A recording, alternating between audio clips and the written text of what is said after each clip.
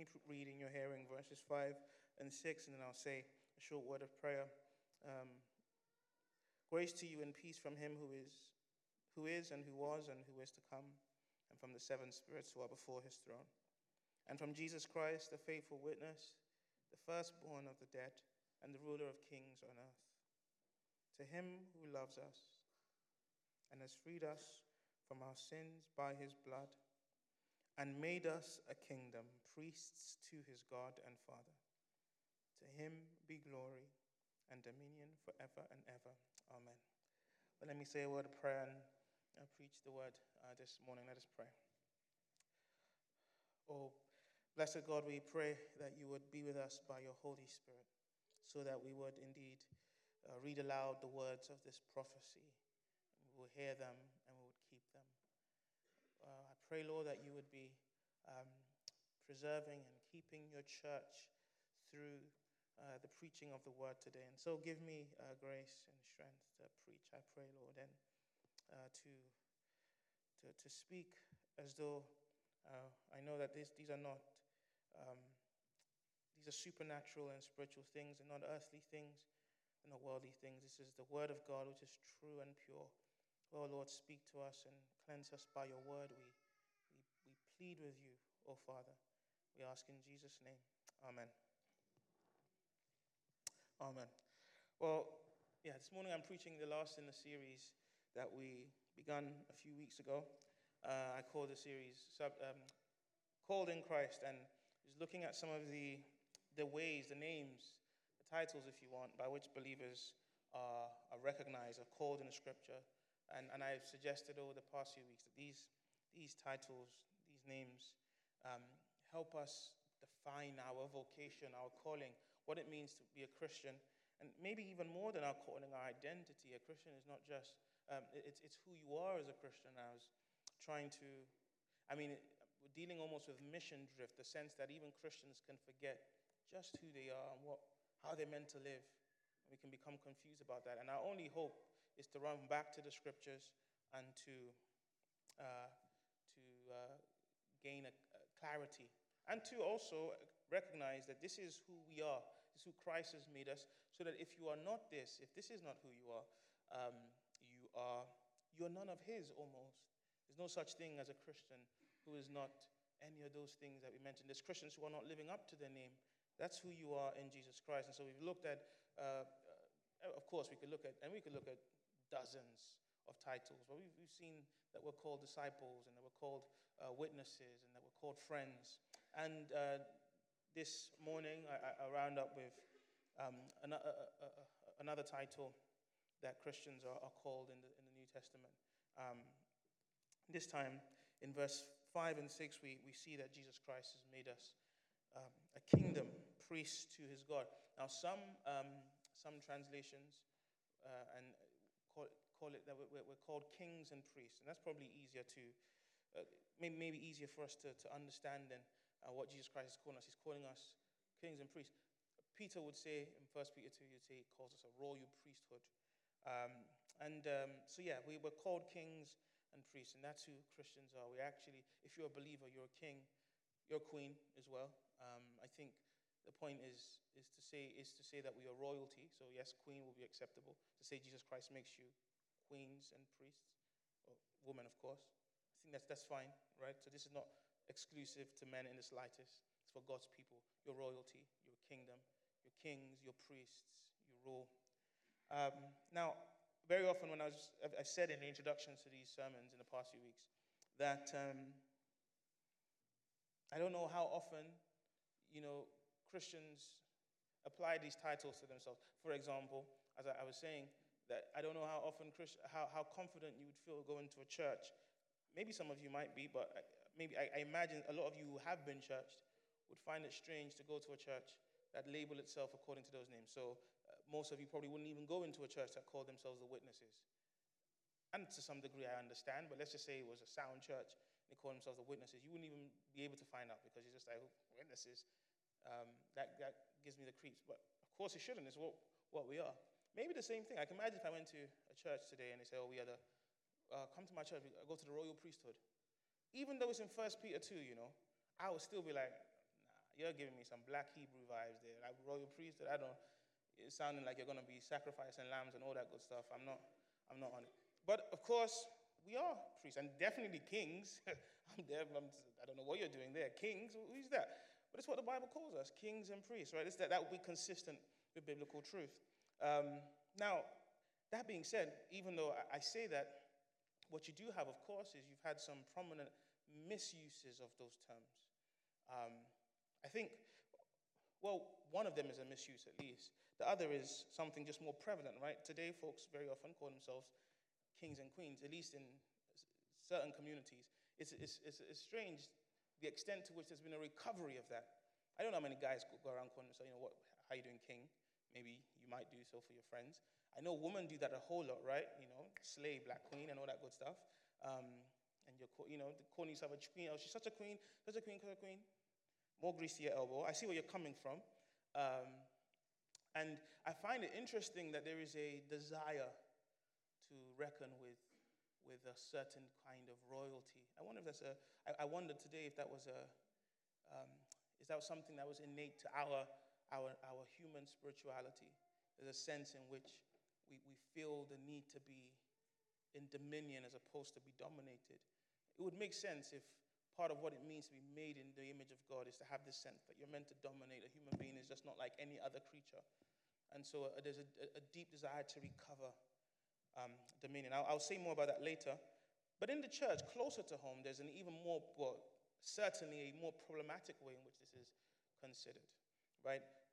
I don't know, you might not be familiar with this. There is a branch of teaching in the church that was referred to as kingdom theology, right? Kingdom theology. And the sense was that, one, that there was the kingdom of the world. There's such a thing like a secular kingdom, the kingdoms of these world, like England and France and all the nations of the world. And then there's the kingdom of the church. The Christian is someone who has been translated from the kingdom of the world. And not necessarily that you no longer belong to the kingdom of this world. You might still be from France or England or Nigeria or whatever. You still belong to those kingdoms, but you're now part of a greater kingdom. Now to this point, this is all true. You're part of, to some extent. You're part of this kingdom of heaven now. You're a kingdom citizen. And so you live in this world according to different principles and different almost rights and a different authority. Now, up to this point, we can say almost an amen to that, right? We can agree with much of that. But then what happens is the problem comes in when you're defining what it means to have different principles that you live by.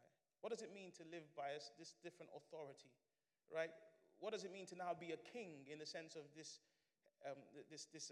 kingdom citizen? And it is used, I don't know how much it's still used. I'm not so much in those circles anymore, but I've seen how much that can be abused. And folks will say, I'm a kingdom citizen, and so, I can never be sick. Like, I have so much authority. What's sickness to me? I'm a kingdom citizen. Here's this person sniffling, and they say, I'm a kingdom citizen. Or they see someone else sick, and they say, how can you be sick? Then take authority. I remember hearing of gospel artists, gospel musicians who used to say, you'd invite them to perform at your event, and they would say, I'm a kingdom citizen, so I'm flying first class. I'm a kingdom citizen, so it's a 5-star hotel. This is real life stuff, right? Abusing what it means when the Bible calls us a king. It was taking the scriptures and using them to satisfy one's own greed and pride. And that's a more problematic way of using that term, king or royal term. I have to admit, the song we just sang, Majesty, Worship His Majesty, probably belongs to folks who subscribe to a certain kingdom theology. So you see where the line that says, kingdom authority flows from his throne unto his own? That's kingdom theology thought. Now it's true. That's why we can sing it.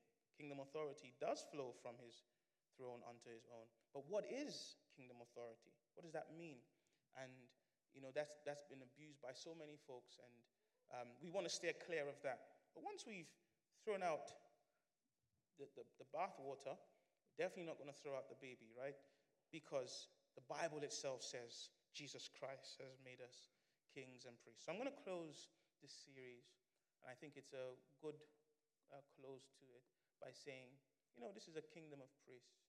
We're kings and priests. I'm not telling you to be, telling you you are, and I'm saying you shouldn't be here if you're not, or you at least belonging to the church. You don't belong to the church if you're not, right? No, you can be here if you're not. We want you to become one. But you don't belong to the church. You don't belong to Jesus if you. He makes his own. You see that, those verses there? Verse 5 and 6 of Revelation 1. He loves us and has freed us from our sins by his blood. Verse 6, he makes us that. It's what he does for his people. Everyone who belongs to Jesus is a king and priest. Well, let's look at this then. What does it mean? Right? That's really what we're going to do this morning, afternoon, is say, what do those terms mean for us? Because, I've just said we have to avoid certain misconceptions, what they do not mean. When we've done that, what does it mean for us? And then what's the implication? What function does it call us to then? We're kings and priests. First thing I want to say as we come to do that then is to remind us that we are kings and priests because Jesus Christ is the king and priest. Right? This is about Jesus. It's about him. It's because we are, to use biblical terminology, in union. We're in Christ. So everything that Jesus has, he gives to his own. So if you're in Christ, if you believe in him, if you entrust yourself to him, if you're in him, everything that he is yours. And Jesus Christ is a king and priest. Right? So it's to him who loves us and freed us to him. This is about him. This section that I'm just reading from, verses 5 and 6, is a doxology, what you call a doxology. It's this outburst of praise and adoration and the attributing of honor to someone who is great. So when John is telling us we are kings and priests, the primary thing he's saying is that we are the ones who make much of another. It's about, we bring glory to the king and the priest. We bring glory to the king and the priest. Jesus Christ is the king and priest. So we look to him. And when the Bible says Jesus Christ is a king in this context, I guess God is a king. I opened by reading a psalm that speaks about God's reign and the earth trembling at his reign. So Jesus Christ, as very God, before the foundation of the world, is a king. But that's not the precise sense in which the book of Revelation calls him a king, or in which the Bible calls him a priest. Maybe priest is easier to understand. It's as Messiah.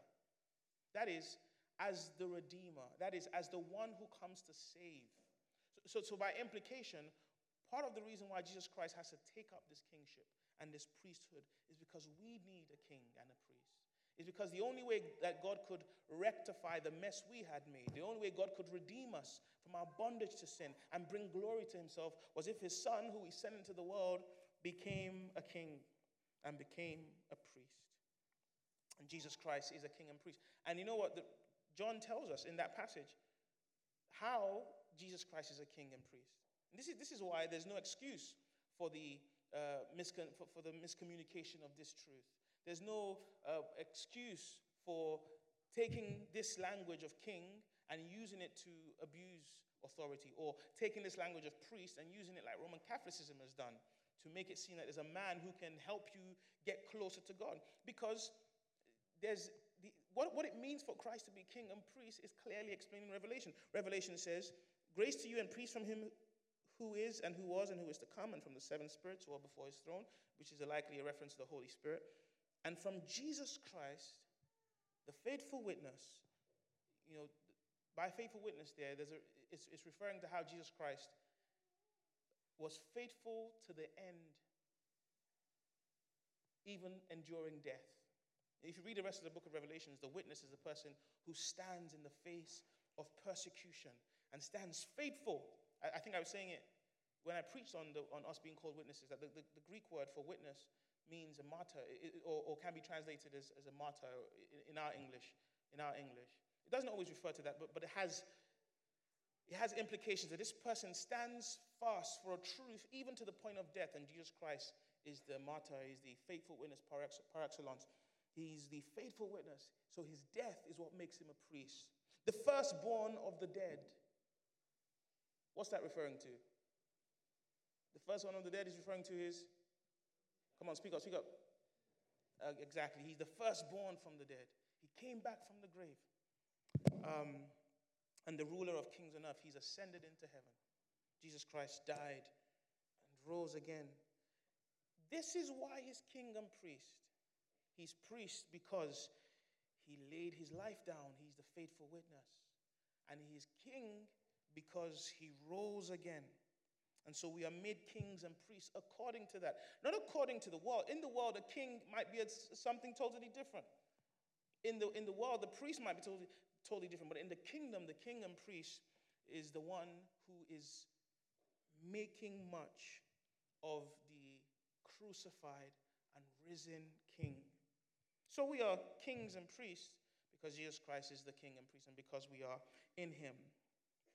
And so you might say then, and this is an interesting thing to say, that to be a king in this passage, in Revelation, to be kings and priests is also primarily to be a servant.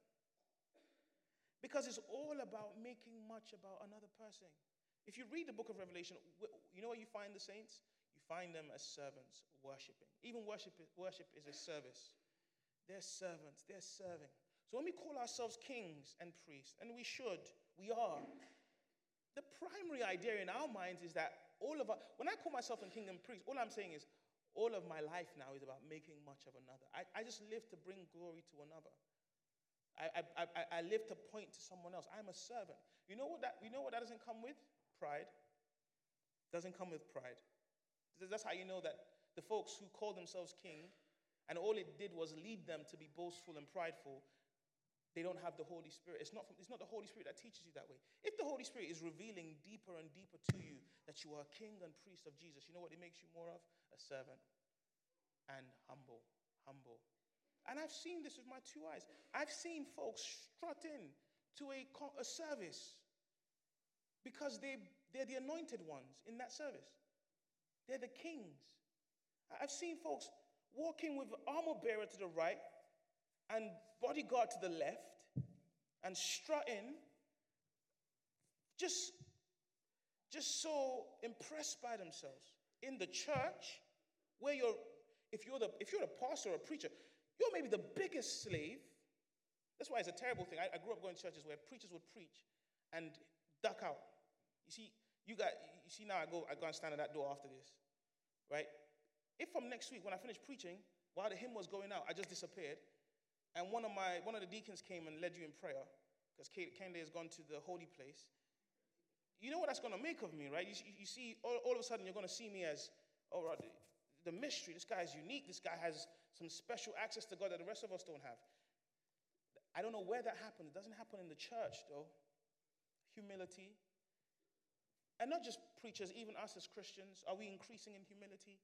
If you're not increasing in humility, it's because you're not increasing in your awareness of who you are as a child of the Lord. You're just a servant.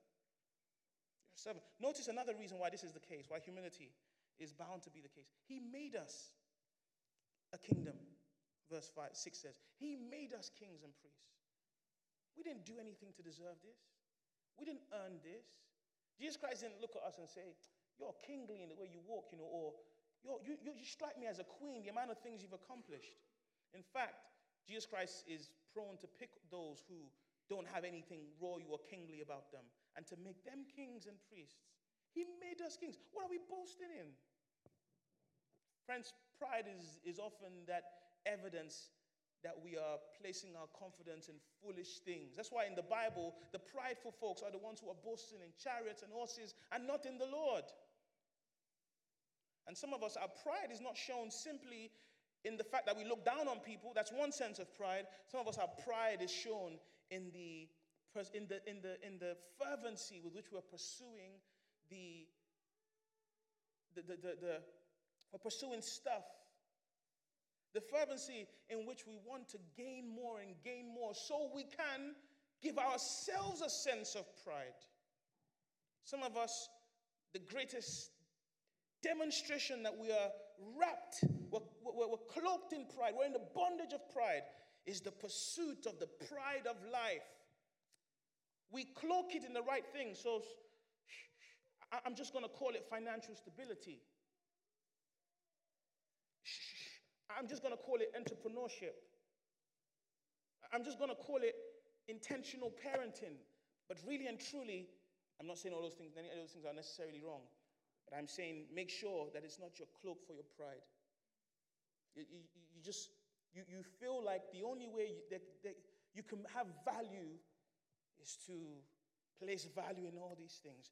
The Christian is someone that increasingly says, Jesus is my boast, my pride. That's why the Bible says it's a difficult thing for the rich man to enter into the kingdom of heaven. So when we call ourselves kings, and we ought to, when we call ourselves priests, and we must, the first thing that should characterize us is humility. So people say, this is a king like no other. You see why it's not enough. The way we call people kings and queens in the world cannot be what Christ is talking about here. Because who do you call queen in the world? It's the person who's just broke barriers. Or what a queen, you say. I'm not saying that's bad. But that can't be the definition that Christ is talking about here. Humility, what characterizes us. But he made us. He made us kings. He made us priests. You know what that means? We were not kings and priests. We were far from kings. And this is where, let me bring this into stark contrast by comparing it with this current way in which people are referring to each other. And you say, that's my, only queen is the one I see the most. So the black queen, what a black queen. But you know, to be a queen in the kingdom, you have to have this sense that you're not a queen. To be a king in the kingdom of God, you have to have this conviction that you're not actually a king. He needs to make me. He made us kings. And how did he make us kings? He freed us from our sins by his blood. Because there's no boasting in your kingship or queenship when you're under the dominion of sin. You can call yourself a king or queen, but what kind of king or queen are you? You're the kind of king or queen who's looking out from your palace window and you're so impressed by your kingdom, but you don't realize the earthquake is coming that is going to shatter everything. Your foundations are low. Your foundations are undone. You're the master, apart from Jesus Christ, you're the master of a crumbled kingdom. Is that a kingship to boast in? Isn't it foolish to call yourself a queen, like in that sense, and to put all your boast in it, when eventually you're going to end up ruined? And so in that sense, I appreciate folks calling themselves kings and queens, because I see this harping for genuine dominion. But what I want to say to all my kings and queens this morning, don't you realize that outside Jesus Christ, your kingdom is a crumbling kingdom? Doesn't matter what king you are. You could be Martin Luther King. When all is said and done, it's a crumbling kingdom. Right? The kingship that counts is the one that comes from him making us. He made me a king. He made me a king. He made me a queen. Because I couldn't be a king in myself. Because all those things I did in my own strength ultimately were nothing. That's what makes us kings and queens. It's by his grace. It's by his grace. And we must be clear about that. Well, I've spoken negatively then about what it is to be a king and priest. Let me speak positively. Because Jesus Christ is not just saying this to tell us what we are not. He's also saying this to tell us what we are. Me and you are now kings. We're forsaking the kingdom of this world. And our boast, my brothers and sisters, we forsake our boast in this world, right? Right? I'm not saying you don't. I've spoken to people here. I know some of you are remarkable people. You do stuff. That's king stuff. That's queen stuff. I get it. I see some of you master and dominate this earth in ways that I say, that's kingly. I understand it. But you better throw that crown away to receive the crown that never fades. You see what I'm saying? You throw this corruptible stuff to receive the incorruptible. Do you understand what I mean? We're kings. But what does it mean then, positively? Just like you think, kingship does imply wealth. That's one thing. Jesus Christ is saying you do have wealth. You do have glory. You do have honor. That's what Christ is saying. He's saying, do you know I've given you, you know what the king is in the average context? The king is the highest point, highest position. If I told you, if I gave you a chessboard and I told you all the name of the pieces, you would say, if I said, what's the most important piece? What's the most powerful piece? You'd say it's the king. Right? King usually means the highest. Right? And that's the implication in that word as well. John is saying, do you know how much you have to be thankful for? Because God has placed you in the highest position, the highest privilege. There's joy. That's why it's very important that the gathering of God's people be characterized by joy. Because when we come here, we're reminded we're in the highest privilege. You might not be the highest in your workplace. You might not be the highest in your career. You might not be highest in your social circle. You might not be at the high point you want to be. You might not be at the highest point in your health, but you are at the highest point in the kingdom. And that's higher than any other. But it's not in physical wealth in that sense. In this present world, it's not necessarily in physical. We don't have the highest in physical wealth. When we get to glory, we'll have everything that we'll lack for nothing. But in this world, and if you read the book, I'm not just making this up, read the book of Revelation. The folks who are called kings and priests are folks who are in the midst of tribulation. They're in the minority. The world doesn't like them. They're dying, right? They're being killed. But they are the kings and they are the priests because they are in Christ. And because in Christ they have everything they need. And because outside of Christ the wealth is fleeting and is passing away. And the wealth does not save. It flees in the day of trouble. But they have true wealth. And true wealth is to have Jesus Christ and to know he's my Savior and to have the Holy Spirit and to know that I have an assurance that I will receive my inheritance in glory. That is true wealth. Wealth that does not corrupt. I hear people say all the time, true health is wealth. No, it's not true. True wealth is not health. Because there's no amount of health that you have in this life that can deal with your sin. No amount of health you have. And this is a wonderful time because people are doing it so much. People are eating right and drinking right and work. And this is the good things to try and make themselves whole. But they're not whole. It doesn't work that way. Of course it makes you feel good. I'm not denying that. But since when did feelings become the final arbiter of whether you are good, whether you are well? How good does it matter if you feel great, but your home is crumbling? It doesn't matter. That's what people like. They feel great. You feel good in yourself, but there's so much around you that's falling apart.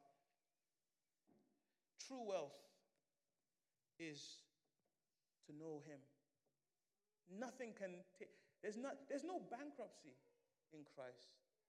He's full. He's abundant. And so we're kings because we truly believe that we have everything we need in Jesus. He's our glory. He's our honor. That's true wealth. So wealth is what it means. We have to walk with a sense that we have everything we need. Isn't that why Jesus Christ says, don't be anxious for anything? Then authority. When you think about kingship, you think of authority, right? And so yes, those folks that say, I'm walking in authority, they had a point. Christians are to walk in authority, but not the way they was doing it. People were saying, I'm walking in authority, and they're strolling their ball, and they're looking down on you and saying, that's not like that. That's not the authority. Not authority. It's the authority of a servant, first of all. But we do have authority. We are to function as those who have authority. The authority of the church. I was thinking about the book of Revelations and just reading it, and I said this in the opening of the service, I realized how much Revelation is talking about the church, the gathered church, the people of God, the local church. And he's saying, we have authority here. Authority to declare what is true from what is false. The authority to tell folks, this is the only way to be saved. There is no other name under heaven by which they must be saved. Friends, I know people who have so much, I know there's people that have so much authority in this life. The authority to let you, to decide if you get into a country or not. The authority to decide if you get into an event or not. But this is authority that decides, that tells you where you will spend your eternity. That's authority. And Jesus Christ wants his people to walk in his authority. The authority to proclaim the gospel to all. The authority to explain to folks, this is the only way to come into the kingdom of God. And then the authority to rule its affairs as a church. We have the authority to say, you can't belong to the church if you live this way. We have the authority to say, you can't become part of the church if you won't repent from this. That's authority, right? When the Bible says, whatever you bind on heaven is bound on earth is bound in heaven. Do you know what Jesus Christ is saying? Jesus Christ is saying, if a church wielding the authority of the Spirit say to this person, we withhold forgiveness from you, then God is not going to forgive that person either. You see the sense? That's serious authority. The very authority of God. Yes, we have authority. We have to function. And then, and related to this as well, overcomer. Very often in ancient times, the king was someone who went to war. I know sometimes we only ever see kings and queens that just go on tour and trips, visiting every safari and visiting. That's okay. But the kings in the old times also had to war. They had to go and lead their people to war and march. And in the book of Revelation, Christians are painted as overcomers. Because one day, it's true, we will enter into the fullness of Christ's reign when he has put all his enemies under his feet. But at this point, at this time in eternity, we war. We war. We have to war. Once you become a Christian, you enter into this spiritual warfare. But the Bible says you're a king. And because you're a king, you're going to overcome. You will overcome. And you know that's what it means to be a king as well, is to be a victor, to have victory in Christ, to have victory over sin, over the world, over Satan, and over death. You know, friends, we're meant to experience this. We're meant to know dominion over sin.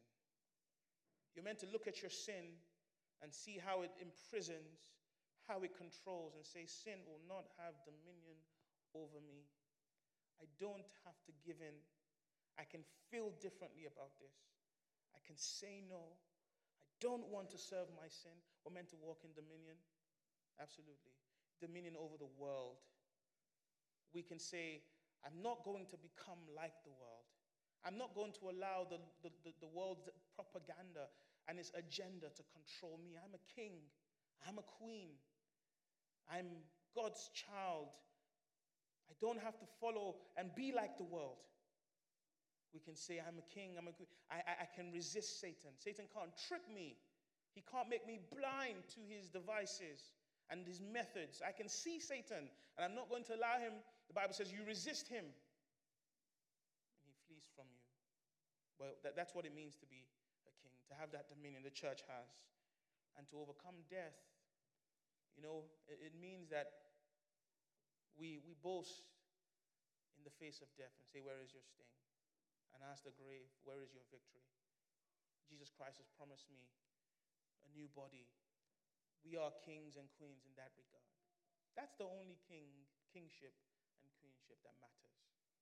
Some of you, maybe you're actual queens, as in there's potential that you're going to be some queen somewhere in some village at some point you're going to be a queen. If that's the case, let's talk about this. Let's talk about after service. But some of you, that's true. You actually have true royalty.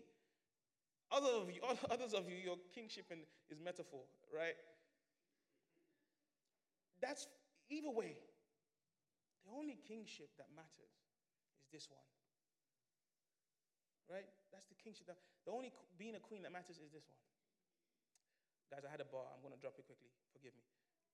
I said it's not so much. It doesn't matter if you're a Nubian queen. What matters is that you're a new being. You like it? No?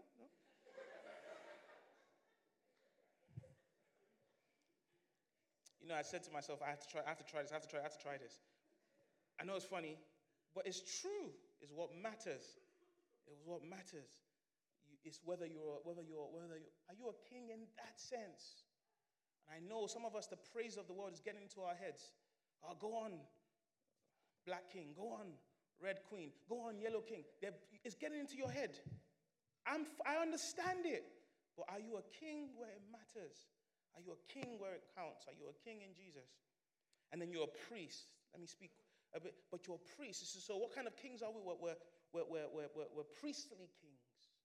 We function in the act of being a priest. And in the Old Testament, because this is what this is, and we don't have time to even just think about this, but these truths are grounded on the Old Testament, right? And in the Old Testament, the priest, so someone phrase it like this: the prophet was someone who told men about God. We're prophets as well, by the way. But so we tell people about God. The priest was someone who brought men to God.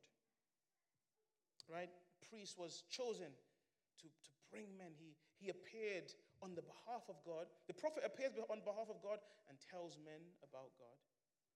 The priest appears on the behalf of God. He's God's agent to bring men and women to God.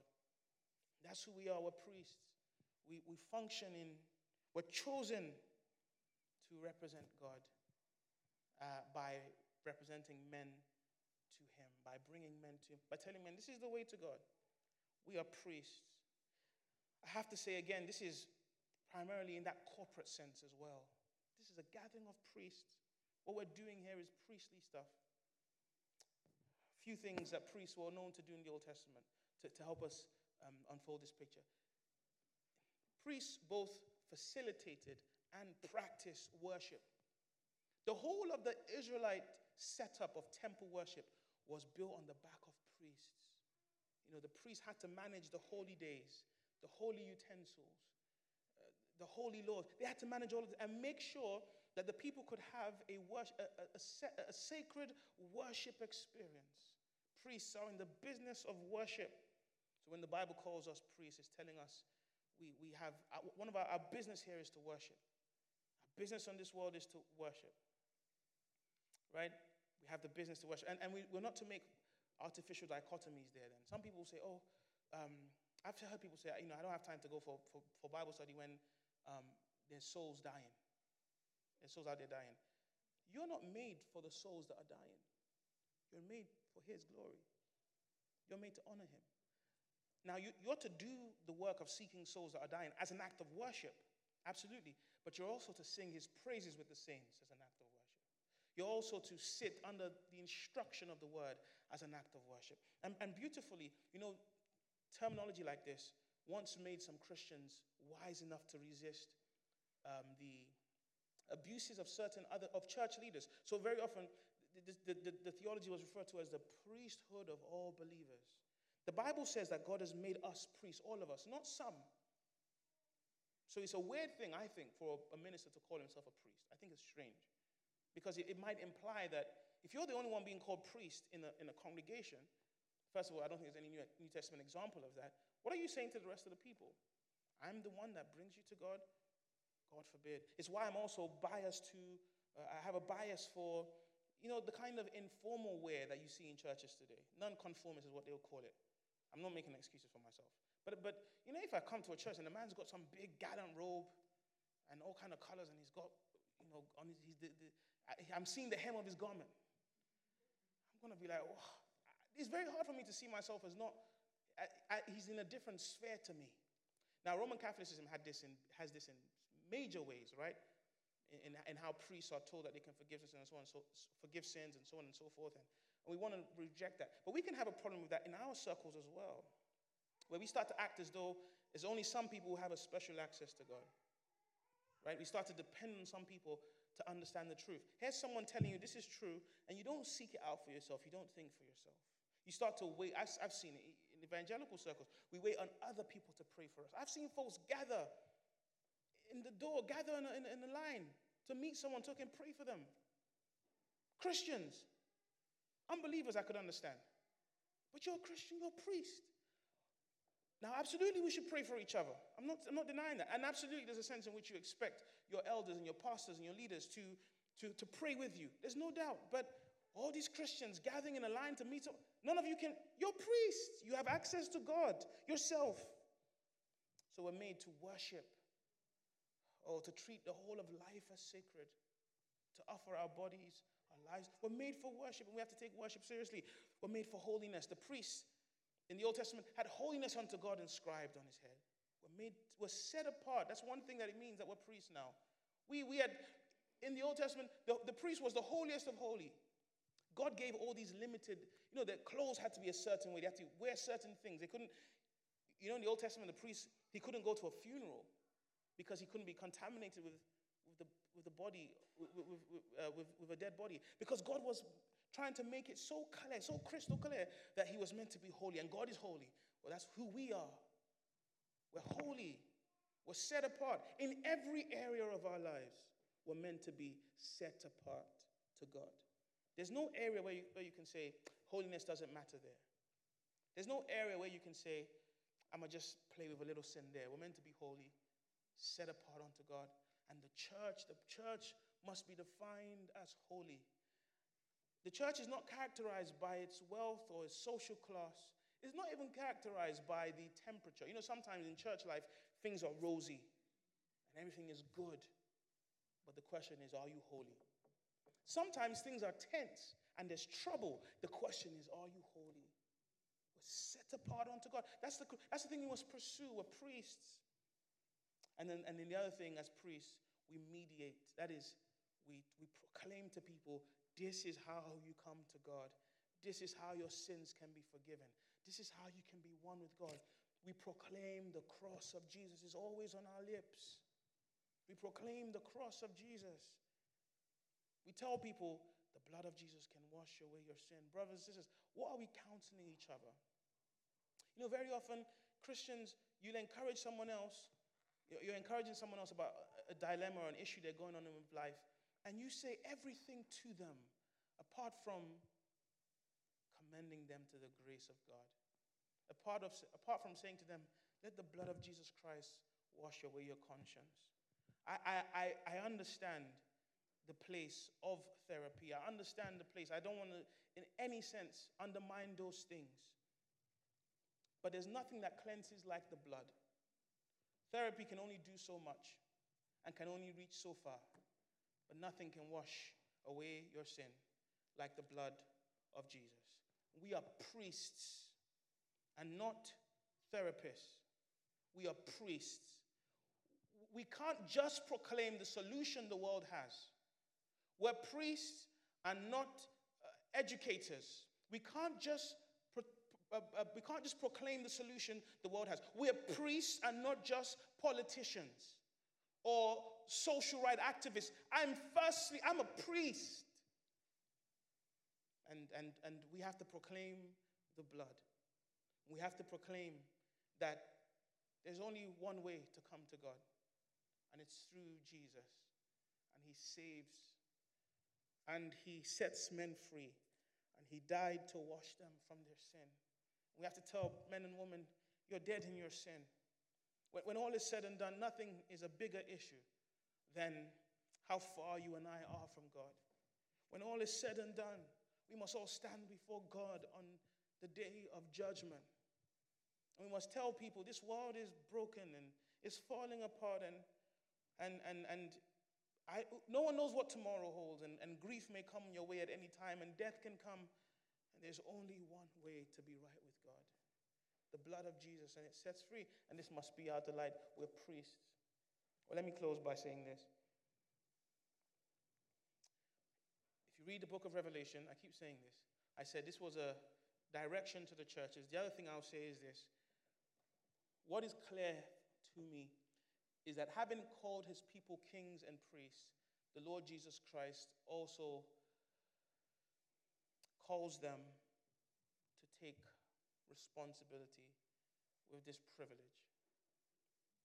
They are privileged to be his kings and priests, but it also comes with responsibility. I believe that's God's word to us in this series. You realize that by me calling you these things, I'm sitting over you I'm testing you, I'm judging you, I'm watching you to make sure that you fulfill your responsibilities. God's not going to have a useless congregation. He's not going to have you be Christians just by name. We have a duty. We have a duty to function as kings and priests. It's our duty, it's our calling, it's a weighty responsibility that you have as part of the church as part of the church to make sure that worship is pure. We can't take that for granted. to make sure that compromise doesn't enter into our worship, to make sure that we're a holy church. I was thinking about this the other day. The weightiness of being a church leader. I think in the book of Revelations, right after this, John speaks to church leaders. Jesus Christ, through John, is saying, church leaders, you have such a big responsibility because my house must remain holy. And, a church leader can't do things according to how they feel. I might not want to say those words to you. Or I might wish that we didn't have to rebuke you or deal with you or discipline you or whatever. But this is the house of God, and we must be holy. I might not want to confront you. It's just not might be in my nature. But then get out. Don't be a church leader then. Leave here. This is God's kingdom. And we have responsibility not to do things according to how you feel, what you like. There's an awesomeness that characterizes this place. If we lose it, we're in trouble. You see, if we don't feel it, if we don't sense it, if we don't believe it, we're in trouble. If your appropriation of it is dependent on how much energy with which I can tell you this is an awesome place, we're in trouble. You have to know this for yourself. We have to be kings and priests. But it is a great privilege. As I said, when the Bible calls us kings, Jesus Christ is also telling you, I've placed you in the highest position. If you have Christ, you have all the joy you need. If you have Christ, you have all the hope you need. You're in the place where you need to be. I've made you a king. Don't let the world lure you away. Don't let the world deceive you. I know sometimes you have to endure trying times and hard situations, but I'm telling you, you have all when you have Jesus Christ. I know sometimes you might not feel that way, but I'm telling you, I've called you a king. I know sometimes you might not feel worthy, but I tell you, I've called you a priest. This is who you are to me. I've made you kings and priests. And so press on. The urgent exhortation of the book of Revelation is keep pressing on. Don't trade your kingship for anything. Don't trade your priesthood for anything. Keep pressing on. When we finally get to glory, Jesus Christ will reward us with our crown of righteousness. And then what will we do? As those hymns all try and tell us, we will remember that Jesus is the sinner's friend. And then we have not been worthy of one part of this crown. And we will cast all our golden crowns, adoring at his feet, saying, Jesus Christ, you are the only one worthy of praise. Jesus, the great high priest. Jesus is the King. Amen.